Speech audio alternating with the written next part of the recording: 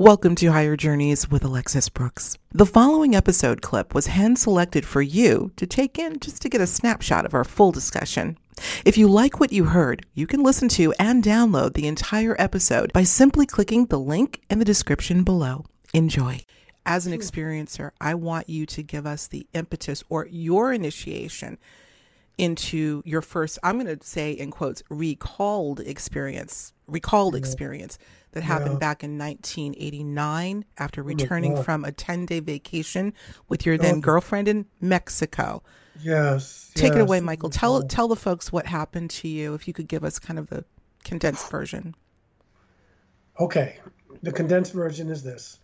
We were in Cancun, and we wanted to go to Chichen Itza and Tulum on the Yucatan to see the pyramids and all the Mayan pyramids and that kind of stuff.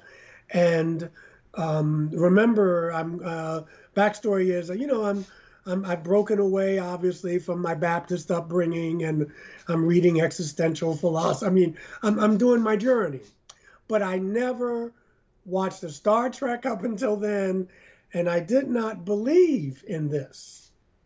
And I have to give that backstory. And so we went. And it was wonderful. It was, just to see the pyramids and just to know about this civilization, very advanced. But that's, all these civilizations were very advanced. So anyway, we come back to JFK, and my girlfriend Sandy at the time said, "I'm going to stay home." It was cold. We got back. It was 85, 90 degrees. I wanted to gloat. And I was nice and coppery, my hair, I wanted to gloat. So some friends had invited me to a get-together down in Hell's Kitchen on 46th and 44th and 10th. And so I went. And it was cold, but still, my ego, I just want people to say, ooh, wow, look. So I went, and no adult beverages were served. I had probably too many deviled eggs because that's one of my vices. I know. Woo! And it's worth the bottle of Tums afterwards for me. Anyway, so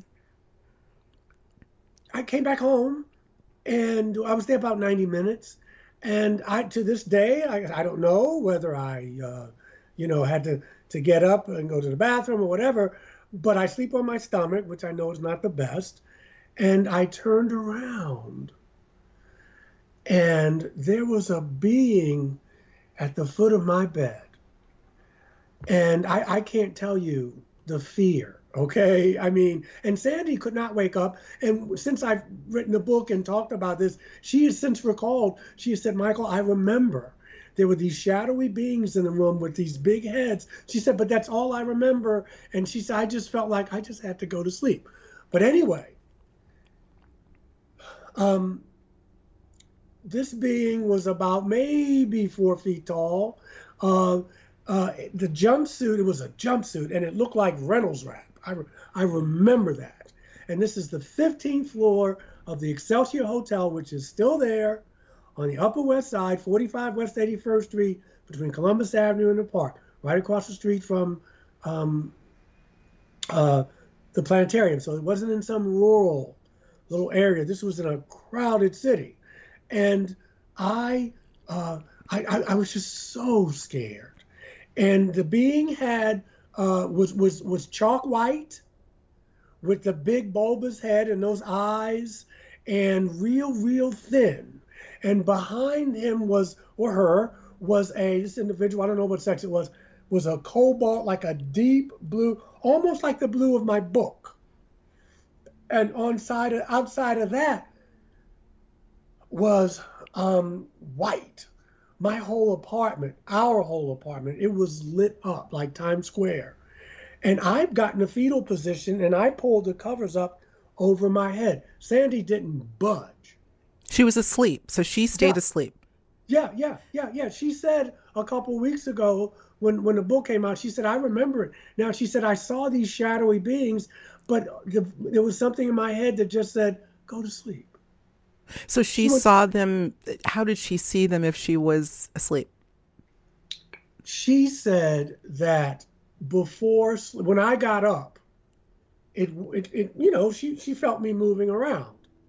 And she said, I saw these shadowy beings with these heads, but the normal reaction would be probably like I did, to sit up on your bed. She went to sleep, which is not a normal reaction. Well, you hear this a lot, actually, where the partner... Well, I mean, not unless they put something on her to say, why don't you just, this is not for you. I don't know. But she said, I saw, but she said, I couldn't do anything but go to sleep. So I pull the covers up over my head, and I hear this whoosh, like this wind whoosh, blowing, and the temperature has changed in the room, and I think I'm outside. I think I'm outside. It's like it's freezing. When I pull my covers down, near a dog barked. It was like nothing ever happened. And when she got up and she said, I remember you, she said, I've never seen you so afraid. And that was December 28th, 1989. And then, that's just the truncated version. They kept coming twice a month, every full and new moon. You mentioned for about 8 months or 12. And it was interesting because Sandy worked at night. She had she was an entertainer, so her club dates were at night. And so they would come almost a good year. And in between that time, I had seen them. I mean, they weren't gray, they were chalk white, but we wouldn't call them. The phenotype was like, and I saw reptilians on 2 occasions. And only later on, when I moved here, did I see the Nordic brother and that the Arcturian, the blue person, and the praying mantis. But in there, because it was interesting, when I talked to my friends in Europe, when I was telling them about this, they said, oh, we don't really see them. We see the blonde, blue-eyed people. I said, well, I don't see them over here. And then, of course, years later, I did. Mm-hmm. Mm-hmm. They were the ones who healed my blood clot. Right. We're going to get into that. Yeah. We're going to get into that. They hooked that up really nice. That's a fabulous story. Here's a question I have for you. Well, let's stay on the 1989 experience, because I'm calling this your first recalled experience. Yeah. Do you feel, Michael, now look at where you had just come from, not just Mexico, but the Mayan pyramids. Do you feel, have you ever explored the thought that something may have happened while you were in the proximity of that very powerful area, even subliminally? Yeah. Okay. Yeah. Thoughts on that? What are your thoughts on that? I thought about that. Pardon me, Alexis, with this type of material and with this, anything is possible. Mm-hmm. All I know is that things that I never even thought about, I started thinking, I started changing. Physiologically, my hair grew faster, my nails grew faster. I got by on less sleep. Something was softened in me. I was more willing to be vulnerable. There was a depth to me. Now, that wasn't like I wasn't working towards that before, but before this happened, I was an actor in New York. You know how that goes. I was drinking and sexing and drugging, and I was having a grand time. And then this happened, and the brakes got put on. And I had several other times where not anything like this, where, life was warning me, you're going to do something stupid to yourself if you're going to keep partying like this. But this put the brakes on, and no one ever said to me, you shouldn't be doing this. It was that it just gradually came to me like, is this what you really want to do? Is this what you really think you're here for? And I jokingly say to my friends, I went to New York thinking I was going to be Denzel Washington. Mm-hmm. And I wound up going to seminary, even though in some ways that was not totally unexpected, but my whole life changed. But I saw my experience as positive overall. And that's when I met Bud and John Mack let's talk about that. Let's talk about that, because I know that there's a lot of moving parts to your story. Let's talk about Bud, because I want to get into the merits of therapy, of hypnotherapy. Tell us, how many times did you meet with him? I met Bud with Hopkins, Bud by the way. Twice, and I met with Jean Mundy the first time. I met with her twice. Jean Mundy, I found her name in a book called Encounters by Dr. Edith Fiore. And in the back of the book, there's all these folk all over the country who were doing mental health stuff, and they were working with experiencers. And it was a woman named Aphrodite Claymore, and there was Jean Mundy. And it was my bias. I was in such bad shape mentally that someone named Aphrodite, I know is the Greek goddess, I just couldn't handle that.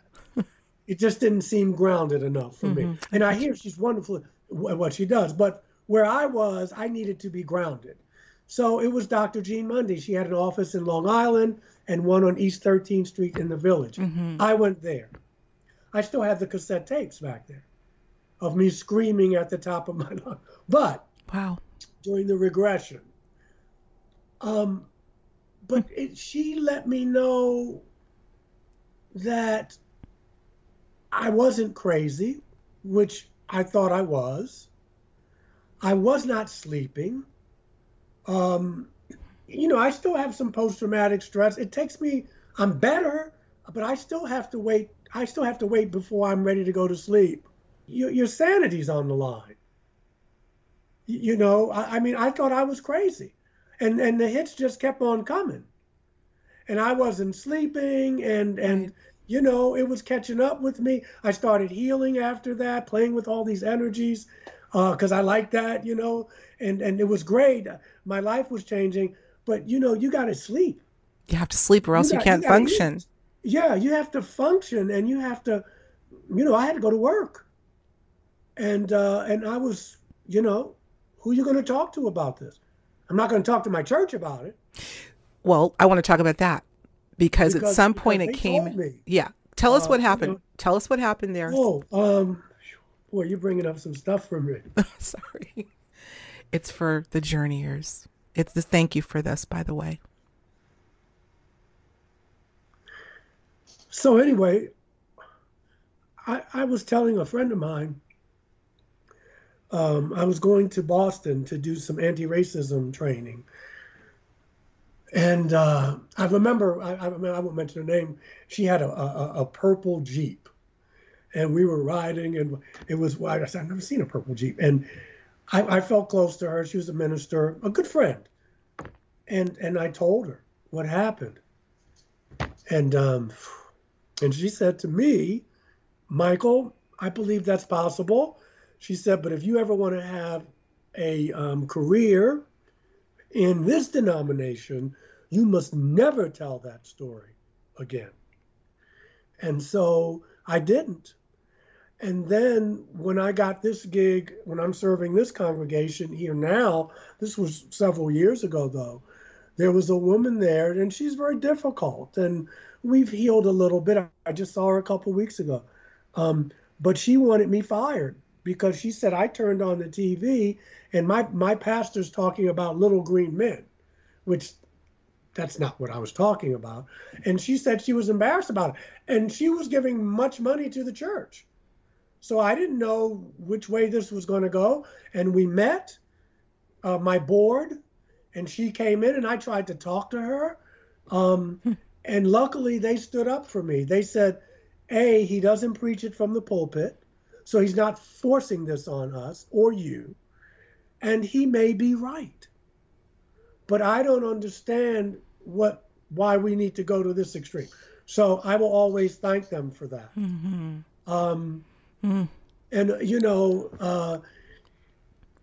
that was my livelihood. She was trying to get me fired.